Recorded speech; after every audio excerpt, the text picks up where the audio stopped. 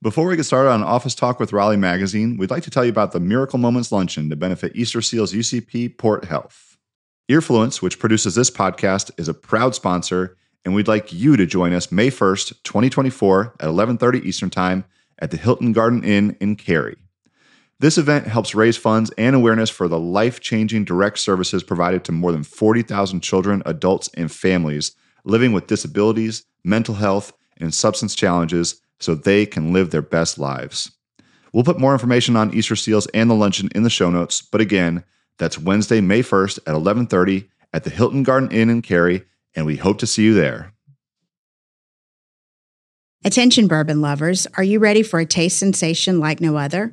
Old Raleigh Distillery, recently awarded Best Micro Distillery in the U.S., invites you to experience the art of whiskey blending firsthand. Located just east of Raleigh in downtown Zebulon, the distillery specializes in premium, micro-batch bourbon, and limited-release whiskeys. Visit the tasting room Tuesday through Sunday to savor a wide variety of whiskeys, specialty cocktails, wine, and beer. And don't miss a chance to peek behind the curtain with a tour of the blending operation every Saturday and Sunday at 1 and 2 p.m. For more information and to plan your visit oldraleighDistillery.com. Follow on Instagram, Facebook, and YouTube at Old Raleigh Distillery for exclusive updates and behind-the-scenes content. Old Raleigh Distillery, where every sip tells a story. Hey everyone, Happy New Year. Hard to believe it's already 2023. 2022 was an amazing year for the Raleigh Magazine team, and part of that was launching this podcast. Thank you for listening, engaging, and helping to launch Office Talk with Raleigh Magazine to the top 10% global rank in its first year. We'll be back next week with new inside baseball on what's going on around Raleigh. Until then, give a listen to Podcast Raleigh from our friends Ashton Smith and Hayes Pramar. In this episode, they chat with Rhett Fussell from Raleigh Area Land Trust. As home prices have skyrocketed, affordable housing has become an even hotter topic, and Rhett talks about what the Raleigh Area Land Trust is doing to help. Enjoy the episode, and we'll be back to chat next week. This is Podcast Raleigh with your hosts, Ashton and Hayes. We as a society and we as a market in Raleigh are keeping people out of owning homes, right? It's not necessarily that they don't want to, it's that they can't. And so for me, it was a big reality check to say, wait, these are folks that are working, 40-hour jobs like all the rest of us, police officers, teachers, people that run retail stores. I mean, all kinds of things, restaurant workers, and they should be afforded the same opportunities as the rest of us and just couldn't. So that's kind of what eye-opened it for me. Welcome into Podcast Raleigh, Season 4, Episode 4. In today's episode, we learn about land trusts from Rhett Fussell, the founder and interim director of RALT, the Raleigh Area Land Trust, a first of its kind in Wake County. What is a land trust? How does it work? And how did Rhett come to get involved in nonprofit real estate? Rhett Fussell is an NC State grad and a transportation engineer, but after purchasing some real estate, he learned firsthand what has since become perhaps the city's most discussed issue. It's hard to afford a house. That eventually led him to help start the Raleigh Area Land Trust, a model of preserving affordable housing that has been used in cities across the country, including in Durham and Chapel Hill, but is a first here in Wake County. RALT has purchased a few homes and landed a big project in partnership with the city and some local developers, a cottage court in Southeast Raleigh. We discussed that project, land trusts, and how Rhett got involved in this type of work to begin with. But first, we started by finding out what brought him to Raleigh. So I was actually born in Germany, transpired over to Wilmington. So I grew up in Wilmington, actually. And then you're right, came to NC State in 1990. So I'm old as hell. And then graduated from there in 96. Worked here for about 10 years in North Carolina. Moved to Oregon for 4 years and then came back to Raleigh. So I've been back about 10 years. So yeah, that's kind of who and how I got here. Was it just school that brought you to Raleigh? Just like I knew what I wanted to do at NC State? Or did you have any connection or impressions of Raleigh being somebody growing up in Wilmington? Or do you remember your impressions when you first came to live here? Well, so yeah, ironically, the only thing I knew about Raleigh was my dad had attended NC State for, probably 2 or 3 years, and then didn't graduate from here ultimately. So that's literally the only thing I knew, but he was an NC State fan. I was good in math, so I was like, all right, I'm going to do something related to engineering. And that's kind of how I ended up here. Nothing more glorious than that. It's certainly a different place now than I'm sure it was when you came to school. Way, way different for sure. All right, so if my memory of kind of your career path is not like left engineering school, jumped into building land trusts. So tell us a little bit about kind of what that evolution was, but a little bit more too about how you decided to get into the affordable housing conversation. Yeah, that's a good question. So I'm a transportation engineer by trade. You're right. So I went to school to be a civil engineer, and I've worked on mostly some computer simulation projects across the country, which is mostly transit related. So trying to figure out who rides transit and why and where, and things like the New Bern Avenue corridor and the commuter rail. It's those kind of things that I do. But I've always had this sort of passion for real estate in general. And so I have, I bought a couple of homes that were Section 8 housing, or one of them was, and sort of got interested in, well, how did this work? And how do the people that live in the homes get here? And how does, the housing in general work, since I didn't know anything about it. Learned some fascinating things, I guess you could say, about how that whole process works or doesn't work, for probably the right term, and was like, wow, this is crazy, right? Like, how do people get into this, being able to sort of build some sort of family wealth and equity or anything, right? I mean, because luckily I never really rented. And so I didn't understand the whole rental thing. So that's kind of how I got into it once I realized, wait a minute, there's a huge need out there. And friends of mine actually in casual conversation, because I had used equity from my home to acquire these properties, right? And so I didn't think anything about it. I thought that was sort of a normal, this is the way life works. And friends were like, no, I don't have anything that I could sort of borrow against or whatever. And I was like, I never really thought about it, right? And they were like, yeah, I'll never own a home because, I'm a school teacher. I can't afford a home, or, whatever the situation was. That's when I was like, whoa, like, well, I need to step back and kind of do things differently. So, I have the luxury of going part-time at work. My career affords me that ability to do so financially. And so I just started doing this on the side to get there. And without digging too far in, because I know Section 8 is a big, big thing. If somebody is listening to this and they're unfamiliar with the idea, I imagine a lot of our listeners probably don't have a ton of experience with how that model works, who funds it, who's eligible for it. Is there a kind of quick summary you can give us and sort of what works and what doesn't work about it? Yeah, so I'm not an expert at Section 8 housing at all. It is a lot of oversight and red tape, good red tape, but just red tape. And so it is essentially, a lot of subsidies for extremely low income individuals, but less than 30% AMI most of the time. So of the area median income. And it requires people that are the landlords to go through all kinds of background checks and then also all kinds of inspections and stuff. And it is literally a really, really can be a really, really big drag. So I'm just not an expert enough to talk more about it, but I'll leave it there.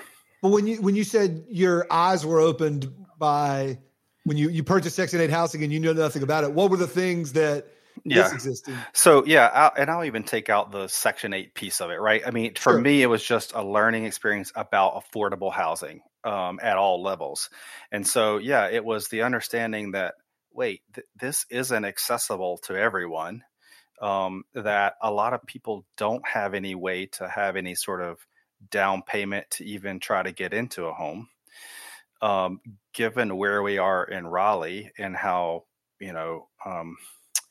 ideal and where people want to be here, they want to be here, right?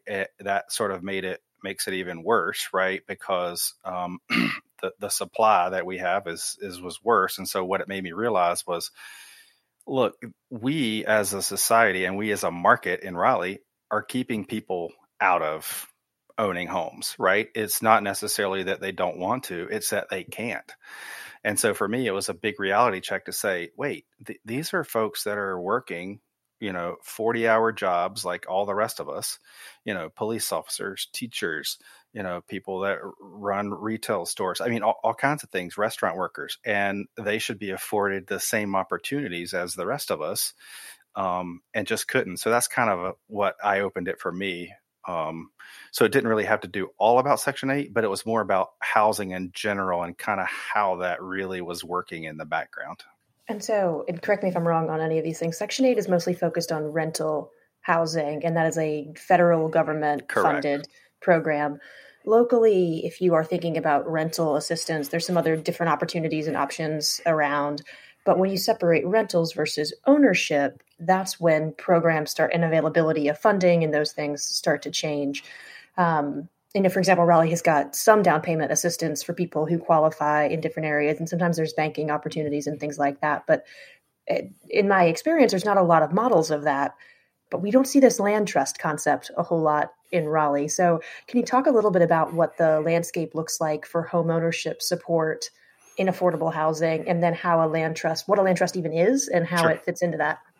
Yeah, so that's a good question. So let's maybe step back and we'll start with, what a land trust is.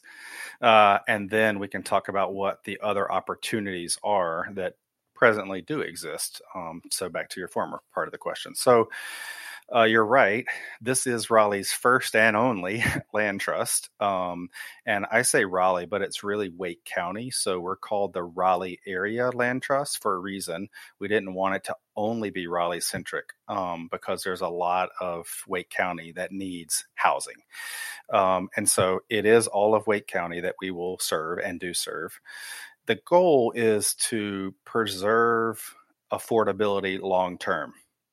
So that's to keep, affordable units in place for a long period of time, but also trying to help sort of low to moderate income individuals get into home ownership, otherwise not attainable, as you mentioned.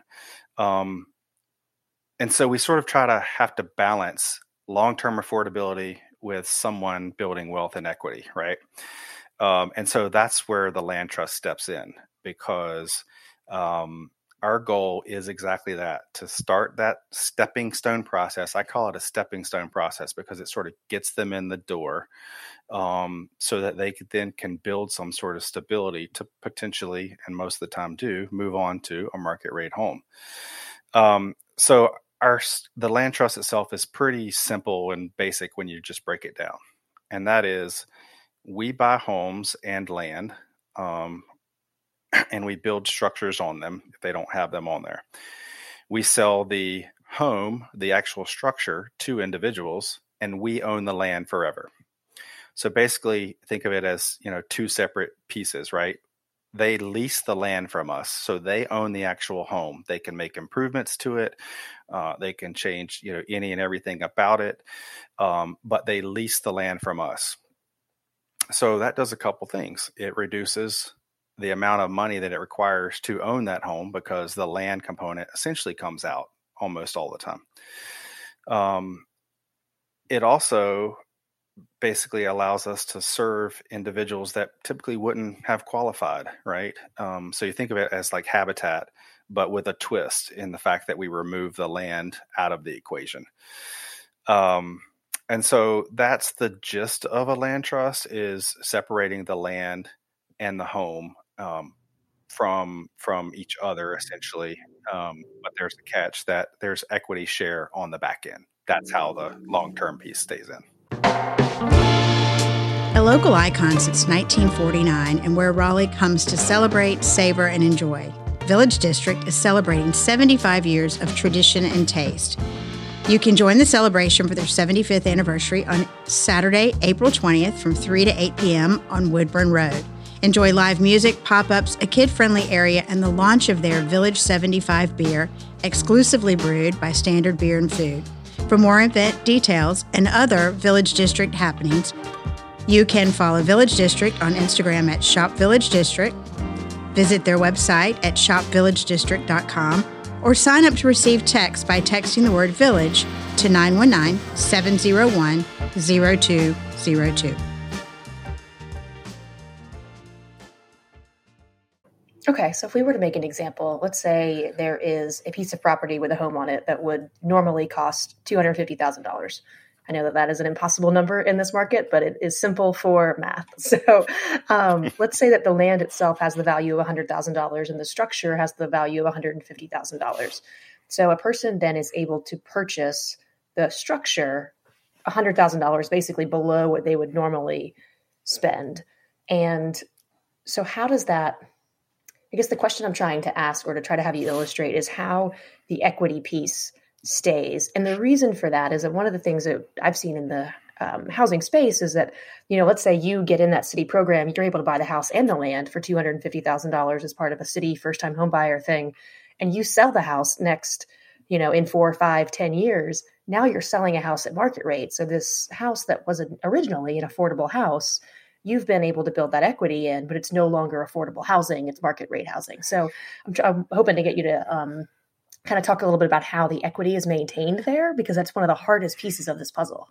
You have just literally hit on exactly why the land trust was started. That example, what you just said, is a good example for two things. One, it does a fantastic job at helping one homeowner, literally one person. They make a lot of money off of that transaction, and that's great for that one individual. But it no longer is affordable for anyone. And now any sort of what I call subsidy that was put in, so down payment assistance or land donated by the city, that is now gone. It is literally gone forever. The difference in the land trust is this. So back to your $250,000 example, and let's say the land was $100,000. They are purchasing the home for $150,000. Let's say in 10 years, they want to sell the home. So the way the land trust works is we guarantee them 1.5% per year for every year they stay in the home based on the sales price that they purchased. So they bought it for $150,000. 10 years from now, they get 15%, right? 1.5 times the 10%. And then, so they get an equity piece of $22,000 at the end of that 10 years, right? Plus whatever they've paid in principal. So just like the rest of, homeowners, they have a mortgage just like you and I would, but whatever principal they've paid during that 10 years, they're obviously going to get that back, right? And so they get that plus this $22,000 in equity. So, in your example, it's $50,000 to $60,000 after that 10 years that they're going to have. The catch is they've been given limited equity, right? They've only gotten 1.5% per year. The reason is because the rest of it stays in the home. So all the property value that, has increased stays in the home. It's not going to the, us. We're not making profit off of it. It stays in the home because that allows us to sell it to the next homeowner at a really reduced rate. And so basically we only increase the price by $22,000. So whatever the first person got, the next person is going to get it for that, that reduced rate plus whatever equity was put in. So in the past, the trend has been that we can serve at least 4 households over a 35-year period, and it remain affordable and never even get back to the original sales price that it was worth. And so I think that proves what you just said, Ashton, which is it's providing a longer term situation for equity, for subsidies, all that kind of stuff. Is it limiting people's equity? 100%, right? But it's part of a shared pay it forward kind of thing. You got a chance to get into a situation you probably wouldn't have had otherwise. And therefore, on the back end, you're doing the same for others. All right, I have some more questions that'll get into. Well, we got a lot more details to get into, but I want to start with. I'm curious, how did you find out that this was the model that you want to get involved in? Like when you said something needs to be done, and I want to make a difference for my end of the world. How did you come upon land trust as the way to do it? Good question. So we actually had a steering committee of folks. This actually started from a philanthropic family. It was their idea of, hey, we need to think about things differently. And so we put together a steering committee of about 8 or 9 folks to think about what are our options. And land trust was one of those options that a few people had heard about. Obviously, Durham has one and Chapel Hill has one. It made no sense that Raleigh or Wake County didn't have one, given that we're probably in a worse situation, as far as affordable homes are concerned. So we just kind of looked through it, and this became an option that didn't presently exist. That was something that was trending towards a huge nationwide thing. And so that's the one we chose because it didn't exist. There were no other people serving, folks in that range. So we were typically serving 50 to 80% AMI. There was really nothing else in that 50 to 80%, category being served. So that's kind of why we chose it. Well, I do feel like that there are a lot of advantages that you've told us about to this model, especially compared to other, affordable housing purchasing and ownership solutions. But what are some of the disadvantages? Is it really just that there's a limited amount of equity, or are there other pieces to that? That was kind of going to be my question. I just didn't want to get straight into disadvantages. Sure. No, I think that's a great question, and it's a fair question. I think that is the primary disadvantage. It truly is that people see it as a disadvantage because it is viewed as an attempt to limit people's wealth and equity building potential. And I would say that, in fact, like I said, it's not that we are limiting them. The market is truly limiting them, right? I mean, let's think about it, right? These are folks that currently have no chance of owning a home. They literally will never own a home. They might be renters, in various situations. And so if you think about it, right now, they're making zero in equity. They're building zero in wealth. At least this gets them in and provides some sort of stability that provides, some longer term wealth and equity. Is it the end all be all? 100% not. But again, we have to balance both long-term affordability and individual wealth. And so that's really the negative, I would think, disadvantage, I think. But there's a lot of advantages. And can a buyer layer, like I know that there is, for example, down payment assistance available for people at certain incomes. Could you layer that with a land trust model? Yep, 100%. And we're obviously working with the city and county to do just that. 100%. And that's one of the reasons we can sort of buy down the cost even more is because of that. Is there room for like multiple land trusts? I mean, is this something that somebody else could replicate? There are room for multiple land trusts. Minneapolis has 2 or 3 in different sort of neighborhoods. We set ours up to take care of all of Wake County because it is a painful process. And so without dedicated funding, like if someone tried to start their own, it is painful. Like it takes a long time to think through all the decisions that need to be made, the structure and all that. So our hope is that the Wake County sort of Raleigh area land trust will be the oversight for everything. And if individuals wanted to start or had the ability to start, or they wanted to be the key contact, then we would sort of incorporate that. What about scope? Like how many houses are you buying? How much land right now? When did you start? What's your goals? What's happening? Yeah. So we've been working at this about 3 years, believe it or not. We've sort of been hiding, in the background, trying to do our due diligence. But last year we bought 2 homes in June of last year with the help from the city. To be honest, they should get full credit. They took a chance on an established nonprofit because they saw the value in building this model. And so we purchased 2 homes. Our goal is that we would put them on the market sometime in May of this year. And so our first 2 homeowners will be those 2 homes, which are in Southeast Raleigh. So the land trust isn't officially a land trust yet, as we don't have homeowners in those homes yet. But we're working towards it. We also have 2 other transactions we're working with the county that should close probably in the next 2 months.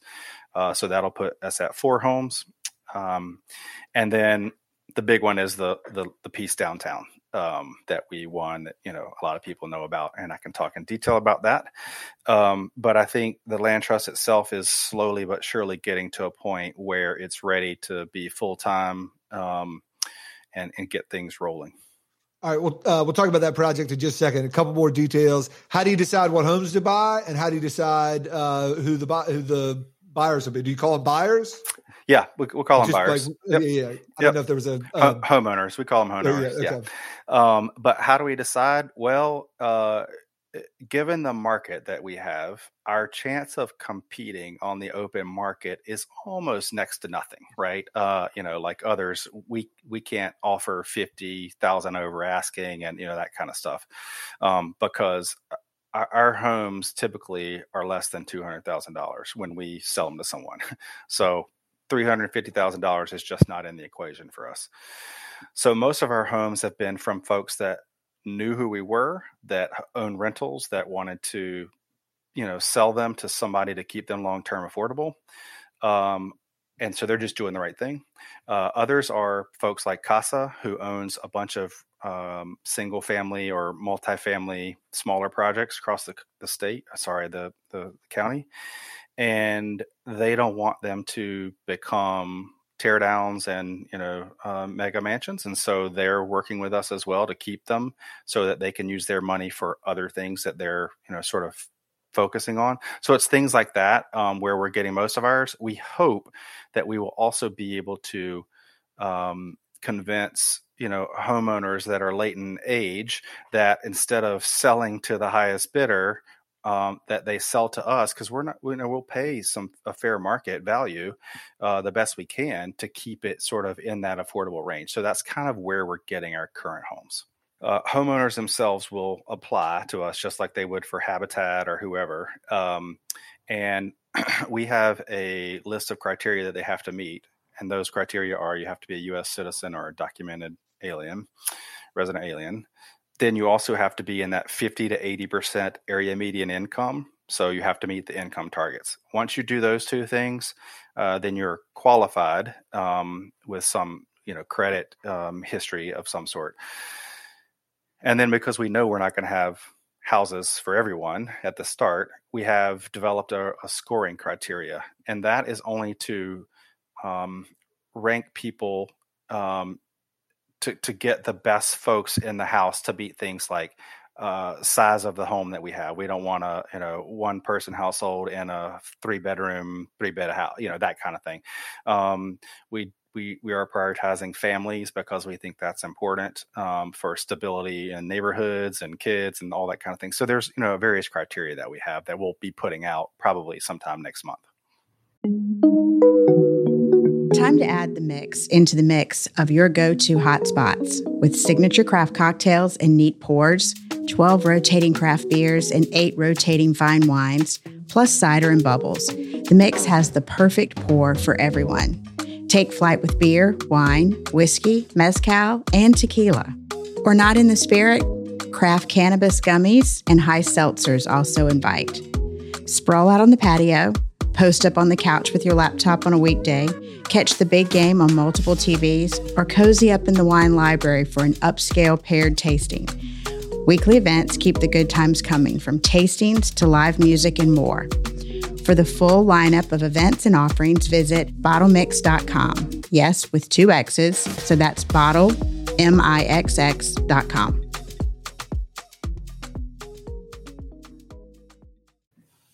And when you think about the land acquisition piece of it, how much does land banking at the city or county level factor into that? That is one of our biggest hopes. I cannot tell you how valuable. This is Rhett's personal opinion that is to land trust and land across the country. Land is the pivotal piece in this equation, hence the word land in the community land trust. And so, to me, the investment that cities and counties have already made where they own land, it would be a disservice for it not to be into a land bank or land trust type situation. It doesn't mean that Raleigh has to own and put people in it for homes long term, but we should at least own the land so that it stays sort of in that control. I think it's just a better use of taxpayers' funds, right? Is to assure that it's owned by someone that has its interest at heart instead of people that are going to use it for other purposes. So I think land is the biggest piece and the thing that the city and county could do most. Back in a minute with more Podcast Raleigh.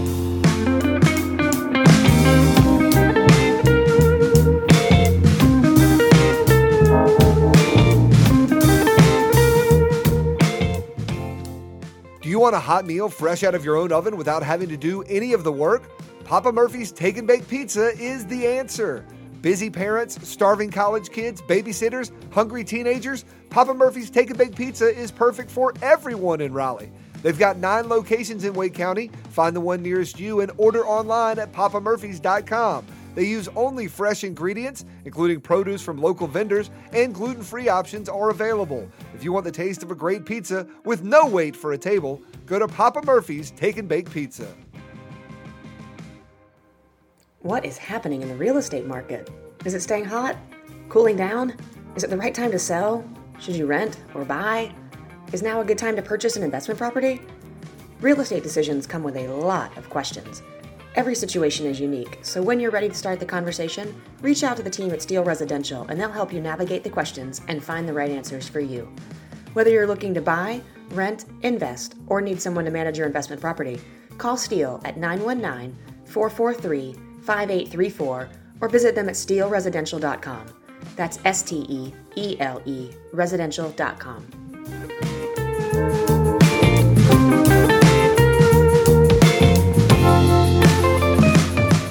You mentioned it earlier, but tell us about the project you are now working with and with the city. Yeah, this is a really cool project. I can't tell you how much blood, sweat, and tears I put into this thing.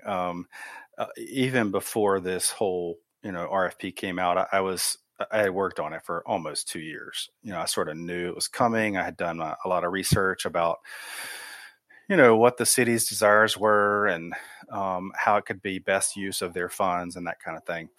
And so for us, it was huge because you're now going to have 17 units. So we're building 17 units downtown on about a 1.2 acre piece of land. And that will have 13 for sale units and 4 rentals. And we could talk more about why. All of the property will be 80% of the area median income and below, but all of the homes will be sold to 50 and 60% AMI individuals. So that's a pretty good return. You're serving that missing middle for sure. And so all of our homes will be that. Probably, I think Ashton sort of hinted at it earlier, but it's 40 to 50% off of what the market would be. And so that's a pretty good service. And the only way that's possible is because the city had the foresight to make it $1. I mean, plain and simple, it's $1.5 million value land. If you had to pay that cost, you're adding $100,000 to each one of the homes. So it just makes it unaffordable. So credit to the city. Our partners. So our partners are Ralt is the lead developer. Raleigh Raised Development is our co-development partner on this project. That's Lavelle Moten, Terrell Midget, and CJ Mann. So they formed a development company. They're all from Southeast Raleigh, which is fantastic. So they're a part of our project, and they're going to help us with selecting the GC. They're going to do a lot of the other, stuff that Ralt can't physically do because there's only 1 or 2 of us. And then Haven Architecture is our design firm. They're out of Durham. And so the project is in Southeast Raleigh then, is that correct? Yeah, it's on the corner of Lane and Idlewild Streets. Yep. Okay. And you said 17 homes, is that right? 17. Okay. And those are they, 5-bedroom homes? Are they 1-bedroom homes? What do you see in there? Good question. So we have a mix. We have some 2-bedroom units and then some 3/4-bedroom units, and they're all varying, types and layouts and sizes. We've set some of them up to be where you can have aging in place. So master suites on the floor, ground floor versus on the upper floor. And then we have some that are only on the upper floor. We've set them so they can be multi-generational families, which makes a lot of sense in this region, in this market, and especially for the individuals that we hope to serve. And so I think it's a wide range that will be built. I will say it's in a cottage court concept. So that sort of changes the game. That's one of the reasons I think our proposal was selected, was because there are no affordable cottage courts in Raleigh. And so this will be the first attempt at showing that cottage courts works and that affordability can be a part of that. And will you describe a cottage court if someone has not heard that term before? Of course, that's a good question. So essentially a cottage court is a way to build more dense sort of single family / duplexes in a way in which there's a central sort of courtyard in the middle and people are sort of sharing a communal space. And so all of our porches, for example, will face into that courtyard so that you get that sense of community and camaraderie, but you don't have to have your whole, individual backyard that you have to maintain and mow and that no one ever sees you in. And so it's that kind of feeling, kind of similar to what you'd see in some of the older neighborhoods where you kind of get that sit on the porch feel and talk to your neighbors that you can see, Does it have a name? That would make it easy for me to refer to it. We are calling it the Cottages of Idlewild. Oh, perfect. I love that. So when you're thinking about how the land lease side of that works, how do you determine the lease rate on that? We spent some time looking at what other programs around the country charge. It's essentially a nominal fee. It does nothing to cover any substantial sort of investment into the operations of a land trust. The reason that the land is leased, ours is $50, just so you know, $50, wow. Okay. $50 a month. Part of that goes into just their lease fee, and then part of that will go into a fund that all of the homeowners pay into. That is a fund to help with repairs should they need that in the future. Landscaping, those kinds of things. A roof, right, or air conditioning, or whatever, because they most likely won't have $10,000 to just do that up front. But all of our homes will, when we place people in them, they will be to where they won't have any of those issues. We're trying to make them brand new, all of those sort of functions that you would need. But again, we want to make sure. So $50 a month. And the real reason that that's charged, Action, is to keep track of what's going on in the lives of our homeowners. So one of the things that we do, we have a stewardship coordinator, and their job is to follow up with those homeowners on a normal basis, at a minimum once a year, but multiple times a year, to make sure they're following through with all the lease things, but more so to figure out and make sure that they're being successful at life. The lease serves as a way for us to say, if they're not paying the lease fee to us, then there's a bigger problem than that. Sure. And we want to step in and make sure that that can be avoided, where they don't lose their home, all that kind of stuff. So that stewardship piece is something that is with the land trust. They agree to be a part of the land trust, and we follow up with them yearly. And I think that is one thing that sort of helps the land trust image to keep it going. Yeah, I think that kind of answers my next question, because I was thinking about mobile homes and the model of that, where you pay a fee for the land access and things like that. But this sounds pretty different than that, because there's a lot of concern in those spaces of leases going up and people not being able to afford the land access that they've got. But this sounds like a different model. That's right, because, again, the lease fee is literally something that is a constant. I mean, most people don't increase it ever. They just do it as a sort of a tracking to make sure that there's consistency in being able to pay the bills and that kind of thing. What did you say your original job was? Like your transportation engineer. Yeah. Okay. So did you feel like you got a whole new degree in real estate and affordable housing to do all this stuff? Yeah. So I will say, what I specifically do, my job is to figure out where people live and work and how they get to and from there. So I knew a lot about how those interactions were and how the transportation system and things like households, sort of contribute to that. But if I'm being honest with myself, I did not understand that it literally is a whole nother world, right? I mean, having to learn, sort of the relationships in the affordable housing arena, having to learn a different sort of city process and how that works. You're right, Hayes. It is a whole nother degree. I felt like I've gone to school over the past 2 years, just like trying to learn on the side, like, oh my gosh, this is coming at me, like a water main. And I'm not, we talk to people who work for nonprofits and great causes all the time. And obviously they draw salaries for those things. There's no shame in working that field, but are you making no money off this? Is there a small salary for, what's your... Yeah. I am currently considered a contract employee for the Raleigh Area Land Trust. Okay. There is some operation. There is some yeah. operational funding. Okay. I'm not going to sit here and tell you that it pays for the hours I put in. But yes. I know. Yes. Again, we talk to plenty of people who, you should not be shamed for making anything. I was just curious. Exactly. And you said one or two people how many people are officially in the land trust? Yeah. So essentially it is myself and Alexis Trost, who you probably know from other adventures. The two of us have been working with the land trust for 2 years or more, and we're both contract employees that get paid by the hour. We probably spend 10 to 15 hours a week, both of us, each one of us, on it. Until the goal is for them to hire a full-time director, hopefully in July of this year. Operational challenges have been the key to that.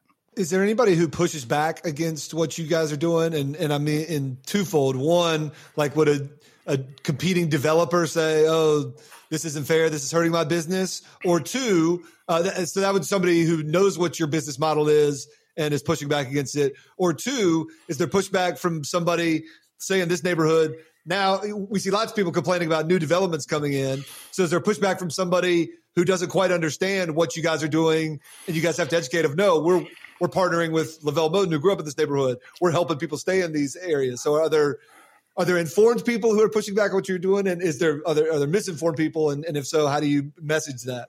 So I think we're so new that people don't quite understand what we're doing. And so there isn't necessarily pushback. I will say that this project in Idlewild is giving us a chance to show that. And I think, that people agree with the concept of what's going on because they see it firsthand that, gentrification and the home prices are just outrageous, that it's just making it, more and more difficult for folks to participate. So I think they understand that this will at least help. Is it a solution for everything? No, but it's one part of the solution. As far as developers, I just don't think that it's on that radar, that it's going to compete with those sorts of things, right? Because most of our homes are scattered site, right? So they're going to be one here, one there, and so it doesn't really come up on the radar of things. The one thing that I will say we believe could be an issue is folks sometimes have this stigma of what affordable housing is. And so if we are putting what we're calling an affordable house between these two neighbors, right, they will never know that there's any difference between their house and the two houses next door to them. They have no clue unless they go to the tax database and they can see, hey, this person paid X amount for it.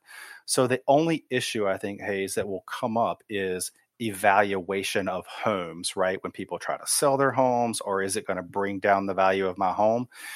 That's the one thing. And so we're working with the county to have those homes that we own be flagged in a different way. So they're not used for sales comps. So they're not used for, that kind of thing, because that's the only way the value would come down, right? Is if somebody says, well, this one sold for $100 a square foot and this one's selling for $250 a square foot. Well, you can't, the land trust model has to be removed completely from that because it's just not the same.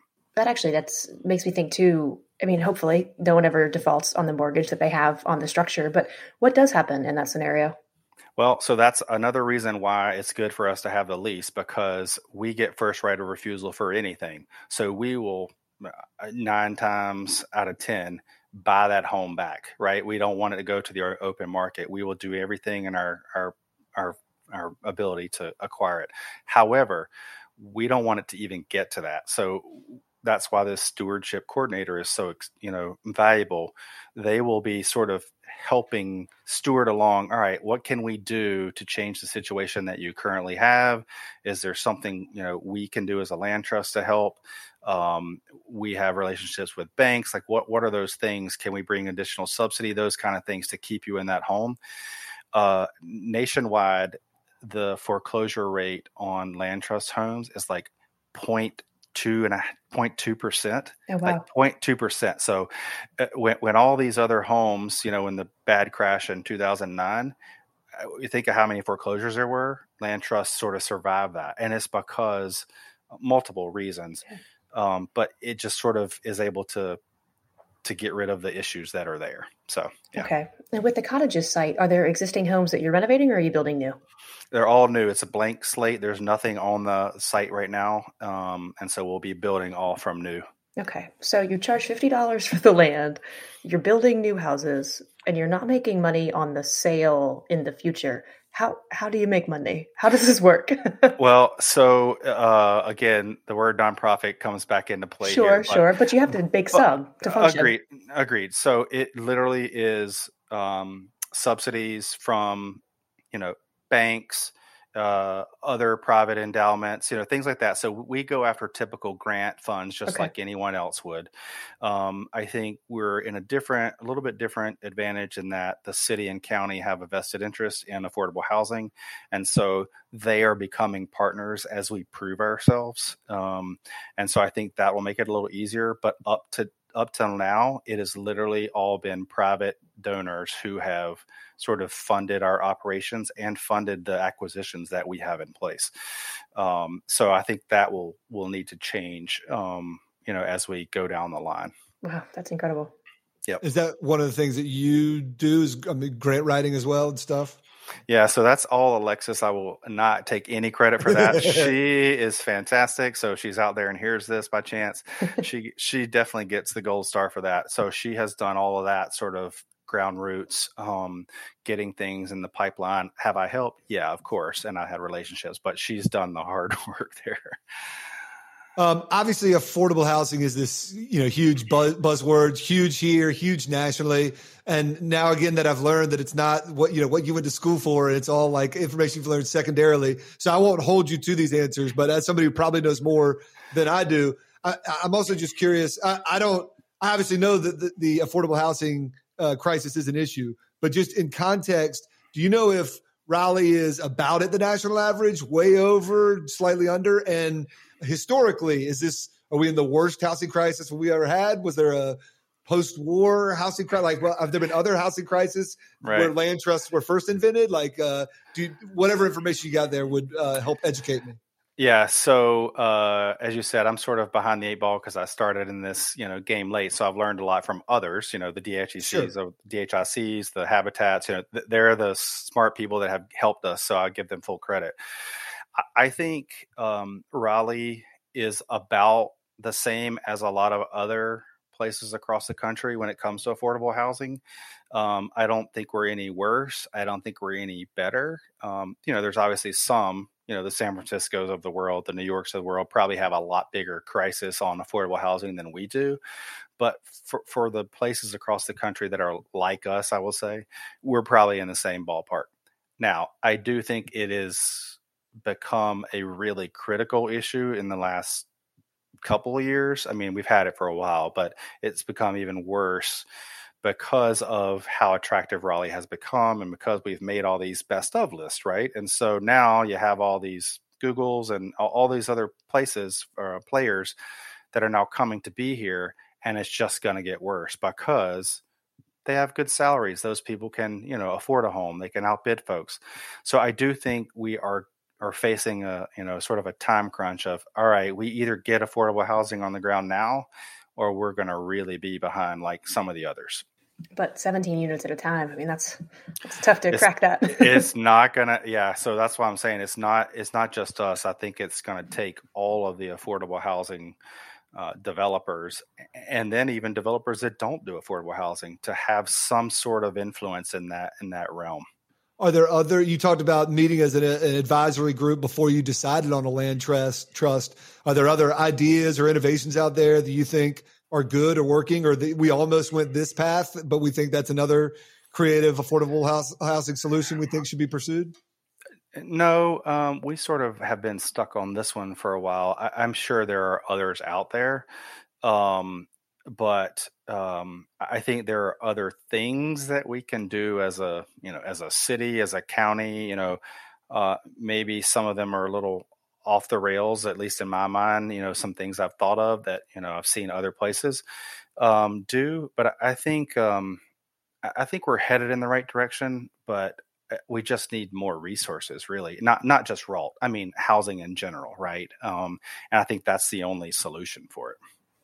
And so you're the first to do this in the Raleigh-Wake County area, but why is that? It seems like land trusts have been around for a long time. Is it just the complexity and the number of external factors working against it? I think that's part of it, Ashton. I mean, again, Durham has probably one of the longest standing ones. I mean, they've been around for 25 years or so. Oh, wow. And so for me, it was kind of surprising that no one had ever attempted it. But I think it is the complexity of it.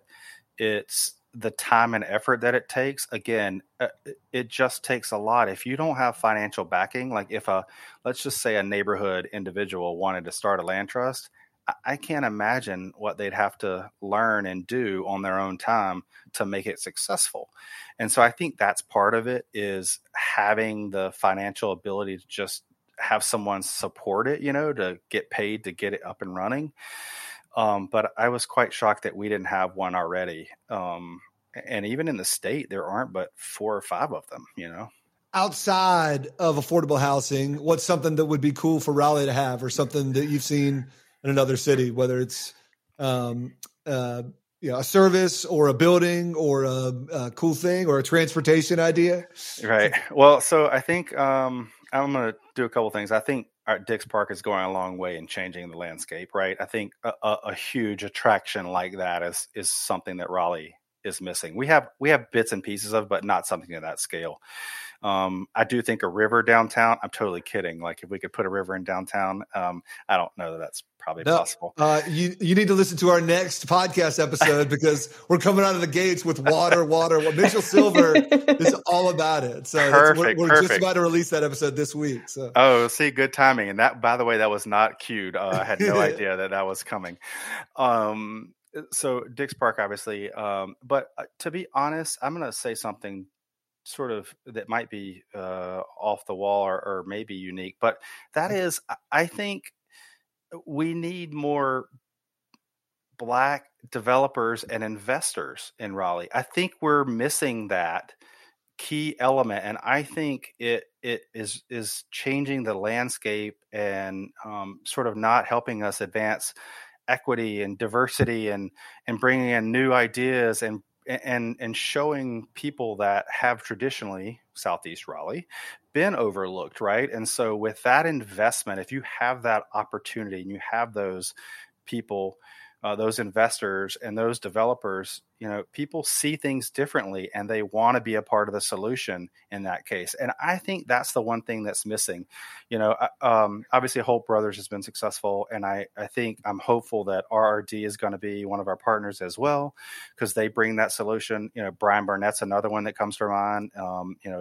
His crazy self is doing all kinds of cool stuff. I don't know how he does it, but he's doing it. And so it's those kinds of things that I'd like to see. And then that's the development side, but then also on the investment side, I think we have folks in this region that could be investors in projects, even like ours, for example. And I've talked to a bunch of people, and I'm determined that I'm going to help get this thing started. It might not be right now, but it's sometime in the near future, so that there is investment in your own community and that it gives back to your own community and stays in that community, because that's what hasn't happened. So that's kind of out there, and you may not be what you wanted from me, but that's been one of the things that I've really been struggling with. Have I sent you Small Change, that website, before? Oh, check it out. It is a fantastic opportunity. Actually, the folks over at Just, the podcast, out of Durham, Jess Averhart and that team interviewed the leader of that. And it is about how even at like $1,000 levels, people can invest in real estate projects in their neighborhoods. You can kind of pick and choose, and it's got all of your accreditations and all of those things behind it. I'll send you the link after this, because it really is an interesting concept. But I want to go back to your idea of needing to have more developers and more investment. Do you feel like that's the role of the city government, or do you feel like that's a private enterprise opportunity to drive more of that? How do we get there? Yeah, so I think it's both. And I know that's the easy answer, right? To say, oh, everybody should be a part of it. But so I think the government can encourage it, and the government also knows a lot of the players that are in the development world that can help bring them to the table. But I do think it's private investment that I think needs to, step into the realm of housing and the development that's going on, because at some point it's going to be critical for those private developers, private practices, to be a part of the solution, because they're not going to be able to have workers that work there. I'm not talking about your highly skilled trained workers at these huge engineering salaries, but like people that, work and help be a part of the operations will not be able to afford to live in our own city. So I think it's going to take all of us. I thought about this, Ashton. If we look at the number of companies that are in Raleigh, like not just small companies, but I mean headquartered major companies. The Cisco's, all these where you the list work. is getting shorter. Pendo, yeah, well, right. We're headquartered in Fort Lauderdale. Oh well, true. But I mean, the ones that are staples in the community, bigger organizations. They don't necessarily have to be from here, but big presence. And I it's like, okay, if each one of them did a small part.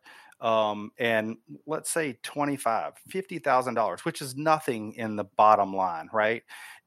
Think about taking that, which there's probably, I'd say 500 companies that have what I call a presence. Multiply that times $50,000, and you now have this big fund for someone like Raleigh, right? Which that's kind of our hope is, hey, we have this big fund. Our ability is to reuse this over and over and over as we sell homes. The money comes back into the pot. We now can go buy other properties. So it's like an ever turning thing. So that's where I think private individuals can come into play, along with the city piece of preserving the land or donating land, things like that. Those are the things where they can cooperate together, I think. Yeah, I think it'd be great for us to have some kind of quarterback agency or person who kind of connects all the affordable housing dots across not just the private sector, but the public sector and the nonprofits and all of that. But maybe one day. I read somewhere or heard on a podcast, I can't remember, that you were a long time YMCA basketball coach. Do you know what your basketball coaching record is? I don't, Hayes. I knew you were going to ask me that. So I haven't coached I'd probably say 10 years or more now. But when I will say, back in the day when I was coaching right out of college, when I was working, I did have a pretty good record. I'm not going to lie. We had a good run, and we were undefeated our last 4 years in coaching at the Y. And then I moved on to actually North Raleigh Christian Academy and coached there. Oh, wow. And they were also undefeated. So, just a couple undefeated seasons. Yeah, just, What age kids did you coach at the Y?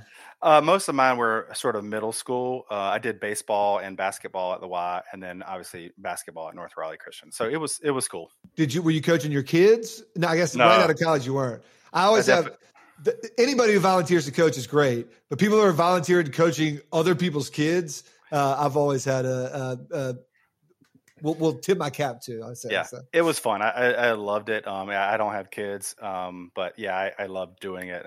Probably will pick it back up with my nephew that's coming down the pipeline. So very cool. And if you're not coaching anymore, what do you do for fun? So I will say that I play volleyball, and I play dodgeball, which is probably my favorite sport.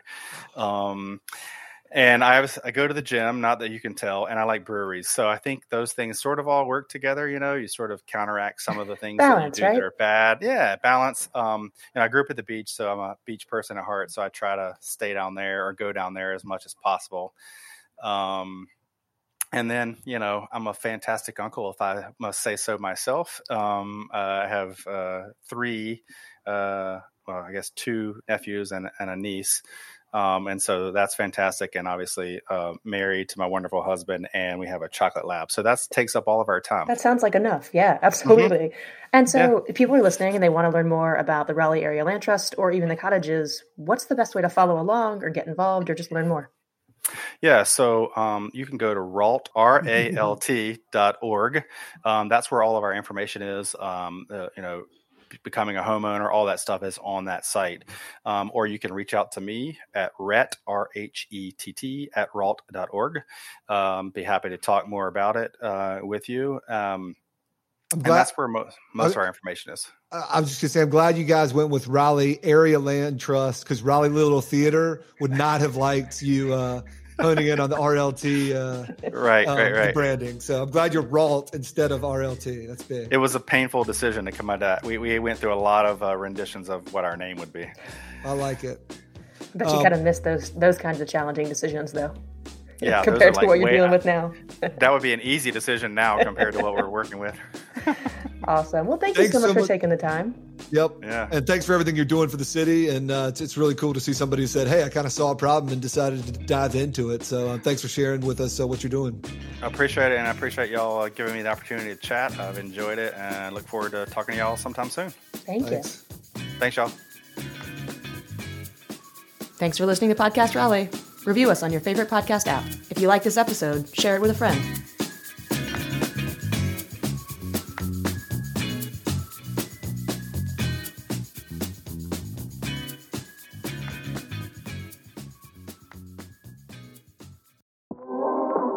Want more of Raleigh Magazine in between issues? Visit RaleighMag.com and subscribe to our newsletters. They come out Tuesday, Thursday, and Friday. 5-minute read keeps you up to date. And especially on Friday, dish on this: where to eat, where to drink, what to do this weekend. Subscribe for free at RaleighMag.com.